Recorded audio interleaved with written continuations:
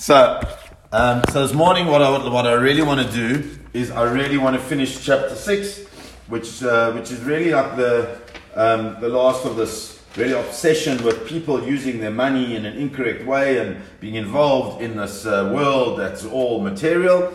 So I would really like to finish it, and then we'll look at something from the Parsha. Okay, so it says, we're in chapter 6, verse number 8. Chapter 6, verse 8 says, Ki ma yote... Yeah? Are you there? Okay. Sorry to interrupt. Can we do this in Yep. Syria? Speaking about Avram Abba Halevi. Yeah, that's what my Boba, whose Yotzat was earlier on this week. Okay, guys. Okay. Ki ma yote lechacham min aksil. He says, Kohelet, what's the advantage of a chacham, a wise person, more than a foolish person? Ma le'oni yodea la'aloch neged achayim. What advantage has the poor person got who knows how to just get on with his life? So the Rashi says, what really Rashi says is, what's the advantage that an intelligent a person who's a chacham has over a person who's a fool? Because at the end of the day, it's not about how bright you are or how foolish you are, but really what it is about what you do with that which you have. Okay, says the next pasuk, Tov mar'eh einayin mehaloch nefesh, that it's Tov mar'eh einayin, that which you see with your eyes is better mehalach nefesh, from just pursuing things that are physical. Because just pursuing things that are physical is simply futility, and it goes nowhere. So the Torah Tamima says something very interesting. The Torah Tamima quotes from the Gemara in Yuma. The Gemara says, Amar Abaya, Lefi sha'asurim ochlim va'enam sveim, lefi chachman de'islei sudas alo lichla ela b'yamama. So he says the following. He says, because, now I'm not sure if this means in a allegorical sense or in a real sense, but he says that the Gemara wants to propose that blind people do not get totally satisfied. Therefore, a person who's having a su'udah, some type of meal, lo lichla ela b'yamam, you should eat it during the day. And Rabbi Zera says, how do you know that? Because of our pasuk.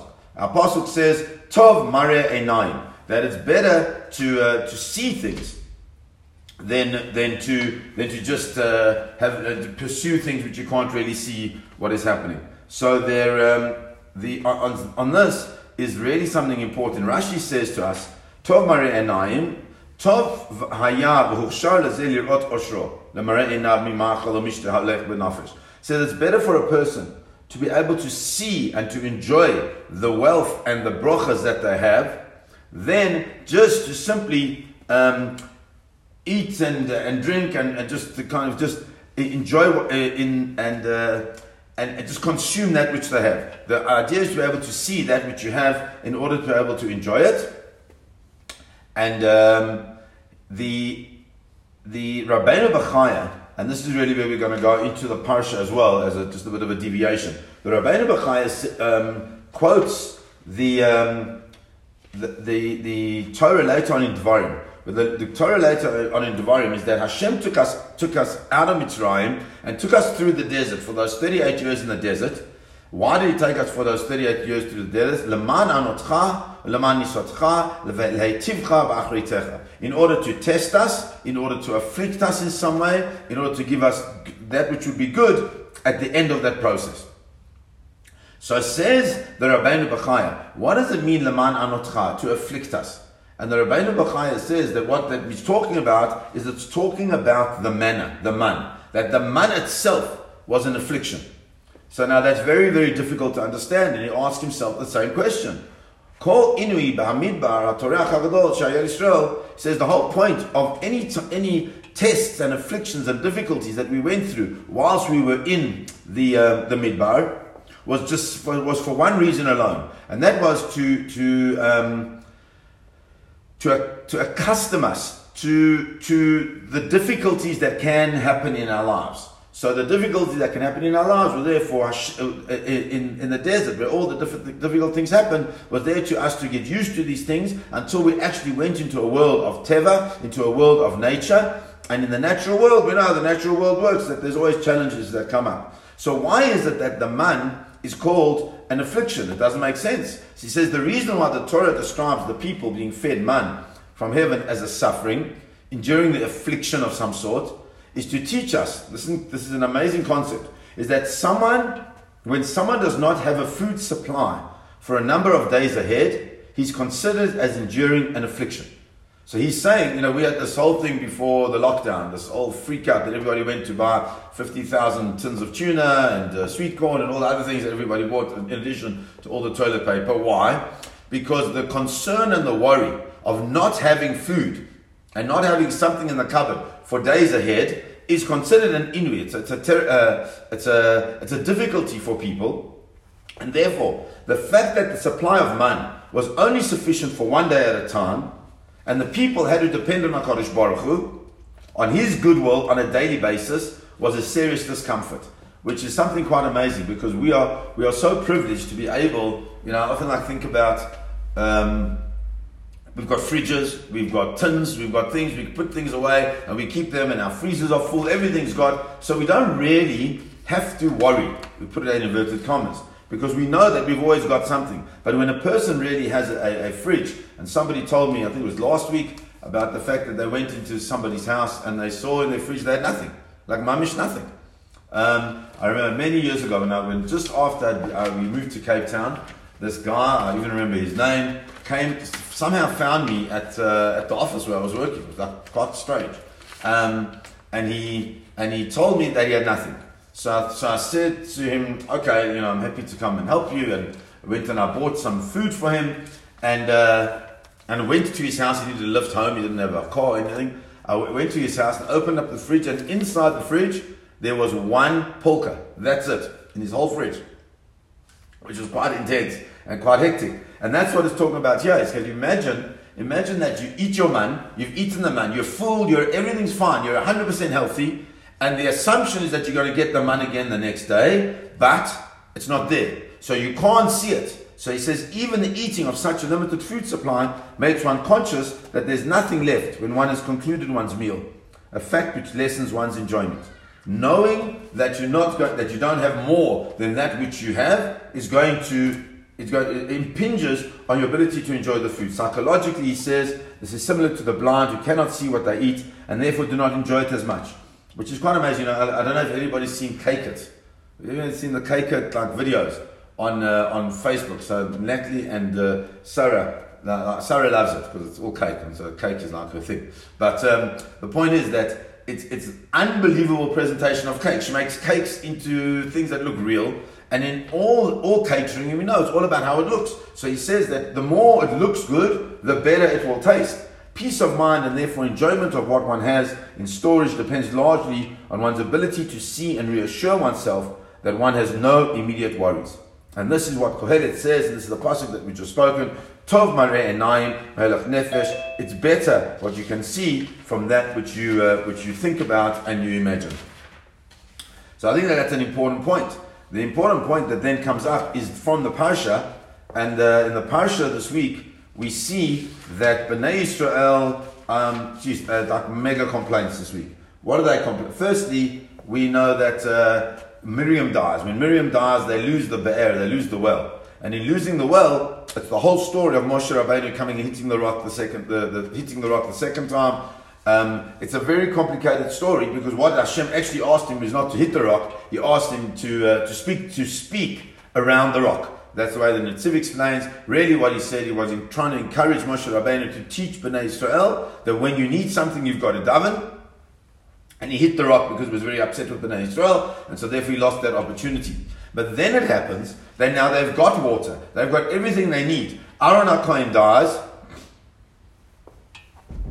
in whose merit were the Ananei HaKavod. So Aaron HaKohen dies, and what happens is Bnei Israel come to Moshe Rabbeinu, and they say to Moshe Rabbeinu, We're very upset. Why are we very upset? We're very upset because nafshenu k'tsa milechem haklokel. Because our souls are suffering from this lechem haklokel, this man, which all the man did is that it's kind of like, it was pure nourishment. So it just completely was sucked into their beings. They never had to go to the toilet because the man was so light that it got sucked totally into themselves. And they said, "Va'ein lechem va'ein mayim." We don't have any bread and we don't have any water. So everybody tries to understand, what do you mean you didn't have bread or water? Obviously you had bread or water. We know that you had water because you had water from the rock that Moshe Rabbeinu had clapped it. Number one, and you had bread. You had the man. So why is it that it was such a problem with them to have the man? So the Kli Yakar says the following: that halechem v'hamayim, the bread and the water that they had, hayu shneim ruchniim v'kalim. Both of them, the water and the bread, i.e. the man, were ruchnim. They were like physical manifestations of spiritual reality, right? It's miraculous water that comes out of a rock. You don't get that. And the man, we understand, is the man. So therefore, because they're spiritual, they are very light. V'chol ha'dvarim ha'kalim tovim leba'alei ha'menucha v'lo ha'olchei drachim. He says, and the things that are light are good for people if you're resting and you're not doing anything, so you have something light to eat. But if you're traveling, it's tiring, you need to eat properly, you need to keep your energy up. When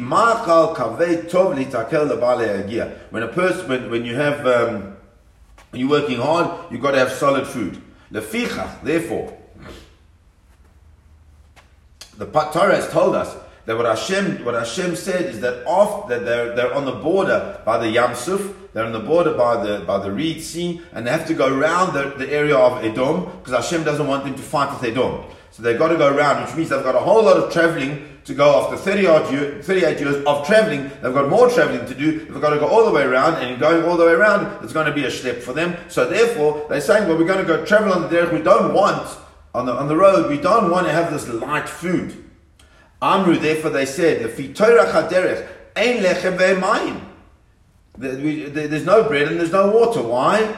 Kishnehem, these two spiritual foods of the water from the be'er, the water from the well, from the rock, and the man, nir'in ke'elu enam. They look and they seem as if they are nothing.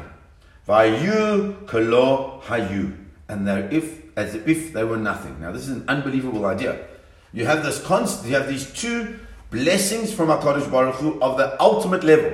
You've got water that is a physical manifestation of HaKadosh Baruch Hu's spiritual desire to give Bnei Israel water. And you have the man, which is the physical manifestation of Hashem's desire to give Bnei Israel food that will taste like anything they want and will absolutely sustain them. It's the best thing you could possibly imagine, that every single bit of that food is absorbed into their body and there's no waste whatsoever. And these things, say Bnei Israel, shelo hayu. It's as if they were not there. V'nafshenu katsa belechem haklokel. What does it mean? Is that our souls don't want this bread that just disintegrates. We want to see something. And that's what it means. This concept that we just saw here in Kohelet of this thing of Tov Mar'eh Einayim. It's better that we see things. And I think that's something that we often don't realize, is that there are so many physical manifestations of Hashem's spiritual beneficence on us that we sometimes don't see it, and because we don't see it, we call those things lechem haklokel. We call those things the things that we shouldn't be calling them. We instead of praising them and recognizing what they are, we don't. There's a very powerful idea that I felt a little bit uncomfortable, but I'm going to teach it because I think it's important. The Ben Yehoyada says an unbelievable thing. He says that the importance of seeing, how important it is to see. And he speaks about, he quotes the Gemara, a Midrash. And the Midrash says the following. The Midrash says that there was an Arab king who was black, and Ishto Shchora, and he had a black wife, Now, when it says black, shchora, it either means that the color was black, which is just a color, but it could also mean that they were very ugly. Okay, so not because black is ugly. No, that's not what it means. That's the terminology. So I'm just trying to PC but just hear it. So v'yalda lo ben yafeh, and they had this magnificent child. So the father is ugly, the mother is ugly. Or maybe it's just like skipped a gene. But and they have this beautiful child. So Amar le Rabbi Akiva. So the king goes up to Rabbi Akiva and he says, "Vadai ze mamzer. It must be. I know how good looking I am or not good looking I am, and this child must be a mamzer, right? V'tzarich ani lahorgo, and I better kill him because it means that my wife had an affair with somebody else." So Amar lo Rabbi Akiva. So Rabbi Akiva says to him, "Listen to this. Yesh lecha lifnei mitatcha tsurot bnei adam yafim. Do you have around your bed like pictures of beautiful people, artworks?" So Amar Lohain, he said, "Yes, I do." So he says, Imkain bin chahu. If that's the case, it's your child. Ela ishtecha nistatla b'shas tashmishech ima ba'oisat tzoris hayafos. Right? He says, but what happened is that whilst you and your wife were together, your wife was looking at the pictures. And because upa'al ba'koach ha'machshava sholida ben yafa kamoisam, and in her mind, through her seeing what she saw, she created this beautiful child because of what was in her mind. And he said, where do you learn this from? Minakalot shel Yaakov Avinu. You got to learn these from the things that Yaakov Avinu did. I don't know if you remember that Yaakov Avinu, when he's sent by his father-in-law. He wants to leave. So he wants to amass some type of wealth with his father-in-law. So what he does is he says to his father-in-law, separate certain goats and certain sheep, and he takes these pieces of wood and he cuts them in, and the woods have got all the little dots on them, and the way the Torah on a simple level says is that he puts these things in front of the animals, and when they see them, and then when they mate when the animals mate, then because they've seen these the spotted parts on the machalot, on these sticks, therefore the babies, what do you call the babies that come out of from those relations are also got spots and dots on them. She says, Nimtza koach istaklut ha'inayim pa'al v'aseh pri yoter mikoach ha'maseh atzma. And so therefore you see that what you see has an unbelievably massive impact on what happens in our lives, in that which we create, in that which we do. And I thought that was just an interesting thing to understand, that sometimes we don't see the koach hamare, we don't see this power of what we see, and that's why he says tov mare einayim halach nefesh, that which we see has such a deep impact on us, more than the things that we just strive for. Sometimes we have to have physical pictures of things, and that's why there is this idea of having pictures of great people in houses, and that's difficult in the world that we live in, because the images that we are exposed to and that our children are exposed to are not always the purest. I don't know. I know I'm battling with that. What do you show and what don't you show? And it's really not easy, but it is a challenge and something we have to think about and find a way to deal with it. Okay, so let's carry on. So it says the next pasuk, Ma shehaya kfar nikra shemo. Ma shehaya, whatever was, kfar nikra shemo, its name has already been given. V'noda sheru, Adam, and it's known that person is Adam. V'lo yuchal ladin im shetakif mimenu, and a person is unable to contend with or to fight with that which is stronger than him. And so what does it mean? So Rashi says, what does it mean? We're talking about a person who's got unbelievable that a person got all these things that they're able to use, and they've attained great fame, and they've all these things. Says the Kohelet, that already was established many, many years ago.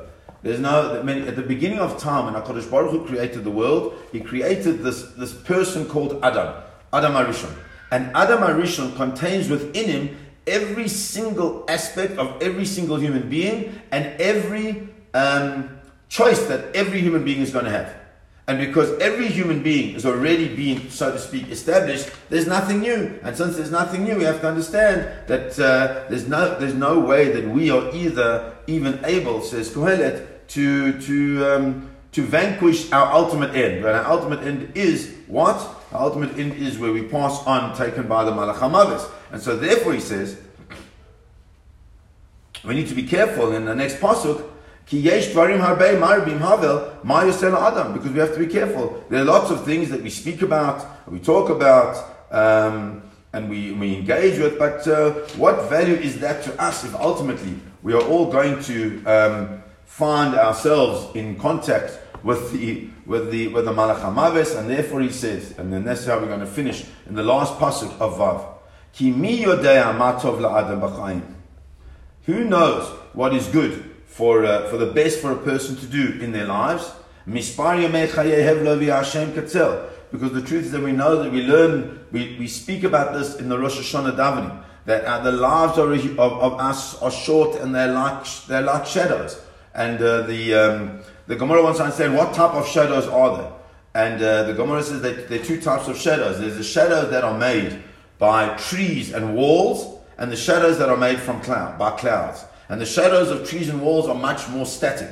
They don't move, and they're much more long-lasting. But the shadow of clouds are shadows that are constantly being pushed by the wind. And what is it that when it says that we are like these clouds, that we don't have much to do, sustainability in our lives?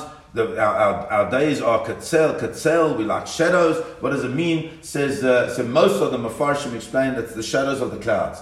That our day, that we don't always establish that which we need to do. And if that's the case, who's going to tell what the future holds for a person under the sun? Who's going to tell what our future is? Who's going to say where we're going to be spending and ultimately find ourselves? And therefore explain the Metzudas David. That's why the next chapter, which is such a beautiful chapter, starts with Tov Shem Mishem and Tov. That a good name is better. My Baba always used to say, that's actually interesting, we're doing it in a memory. Tov Shem Mishem and Tov, a good name is better than good oil. V'yom ha'mavet miyom ha'ivalato, and the day of a person's passing is better than the day of his birth. But what it means, say all the Mefarshim, that because our lives are these shadows that pass like the clouds, therefore there's one thing that we have to work on. And the most fundamental thing that we have to work on, and that is the legacy that we leave. And the legacy that we leave is the Shem Tov, is this good name that we strive to achieve. And so, Bezrat Hashem, we have now finished Kohelet chapter 6. Chasdei Hashem really is good to be able to finish another chapter, and we will start, please God, next week with Kohelet chapter 7. I'm happy to work through the school holidays if everybody else is. I don't think there's any reason not to, because no one's going away. So if you guys are happy with that, we'll carry on. So we'll start on Friday, we'll carry on chapter 7 and try and finish what I really would love to do if we can, and that's why I'm going a little bit faster, is to try and finish this whole thing by Sukkot, and we can make a proper siyum in someone's sukkah, please God. Okay guys, have a beautiful day, have a beautiful Shabbos. Thank you, Rav. That was amazing. Thank you, and God bless. Thank you. Good Shabbos. Good Shabbos. Good Shabbos, God bless, everyone. guys. Thanks so much. Excellent. You get a 10 out of 10. Thanks, Marty.